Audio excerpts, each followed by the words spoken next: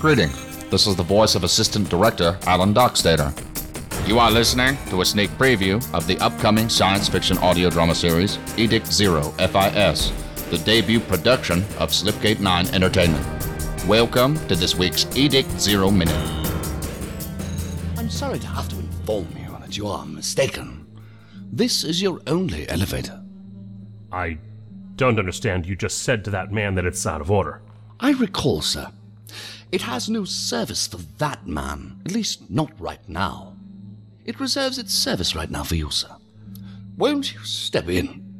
I wouldn't want you to be late for your appointment, sir. I suspect that would be unsuitable.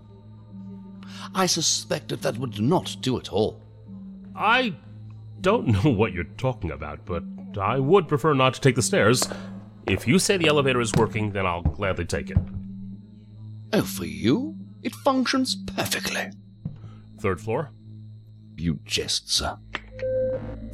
I know your floor, Mr. Zern. It is down quite some distance. You know my name?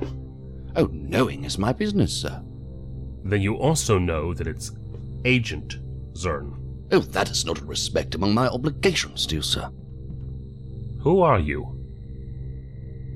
I am the man in your elevator, sir.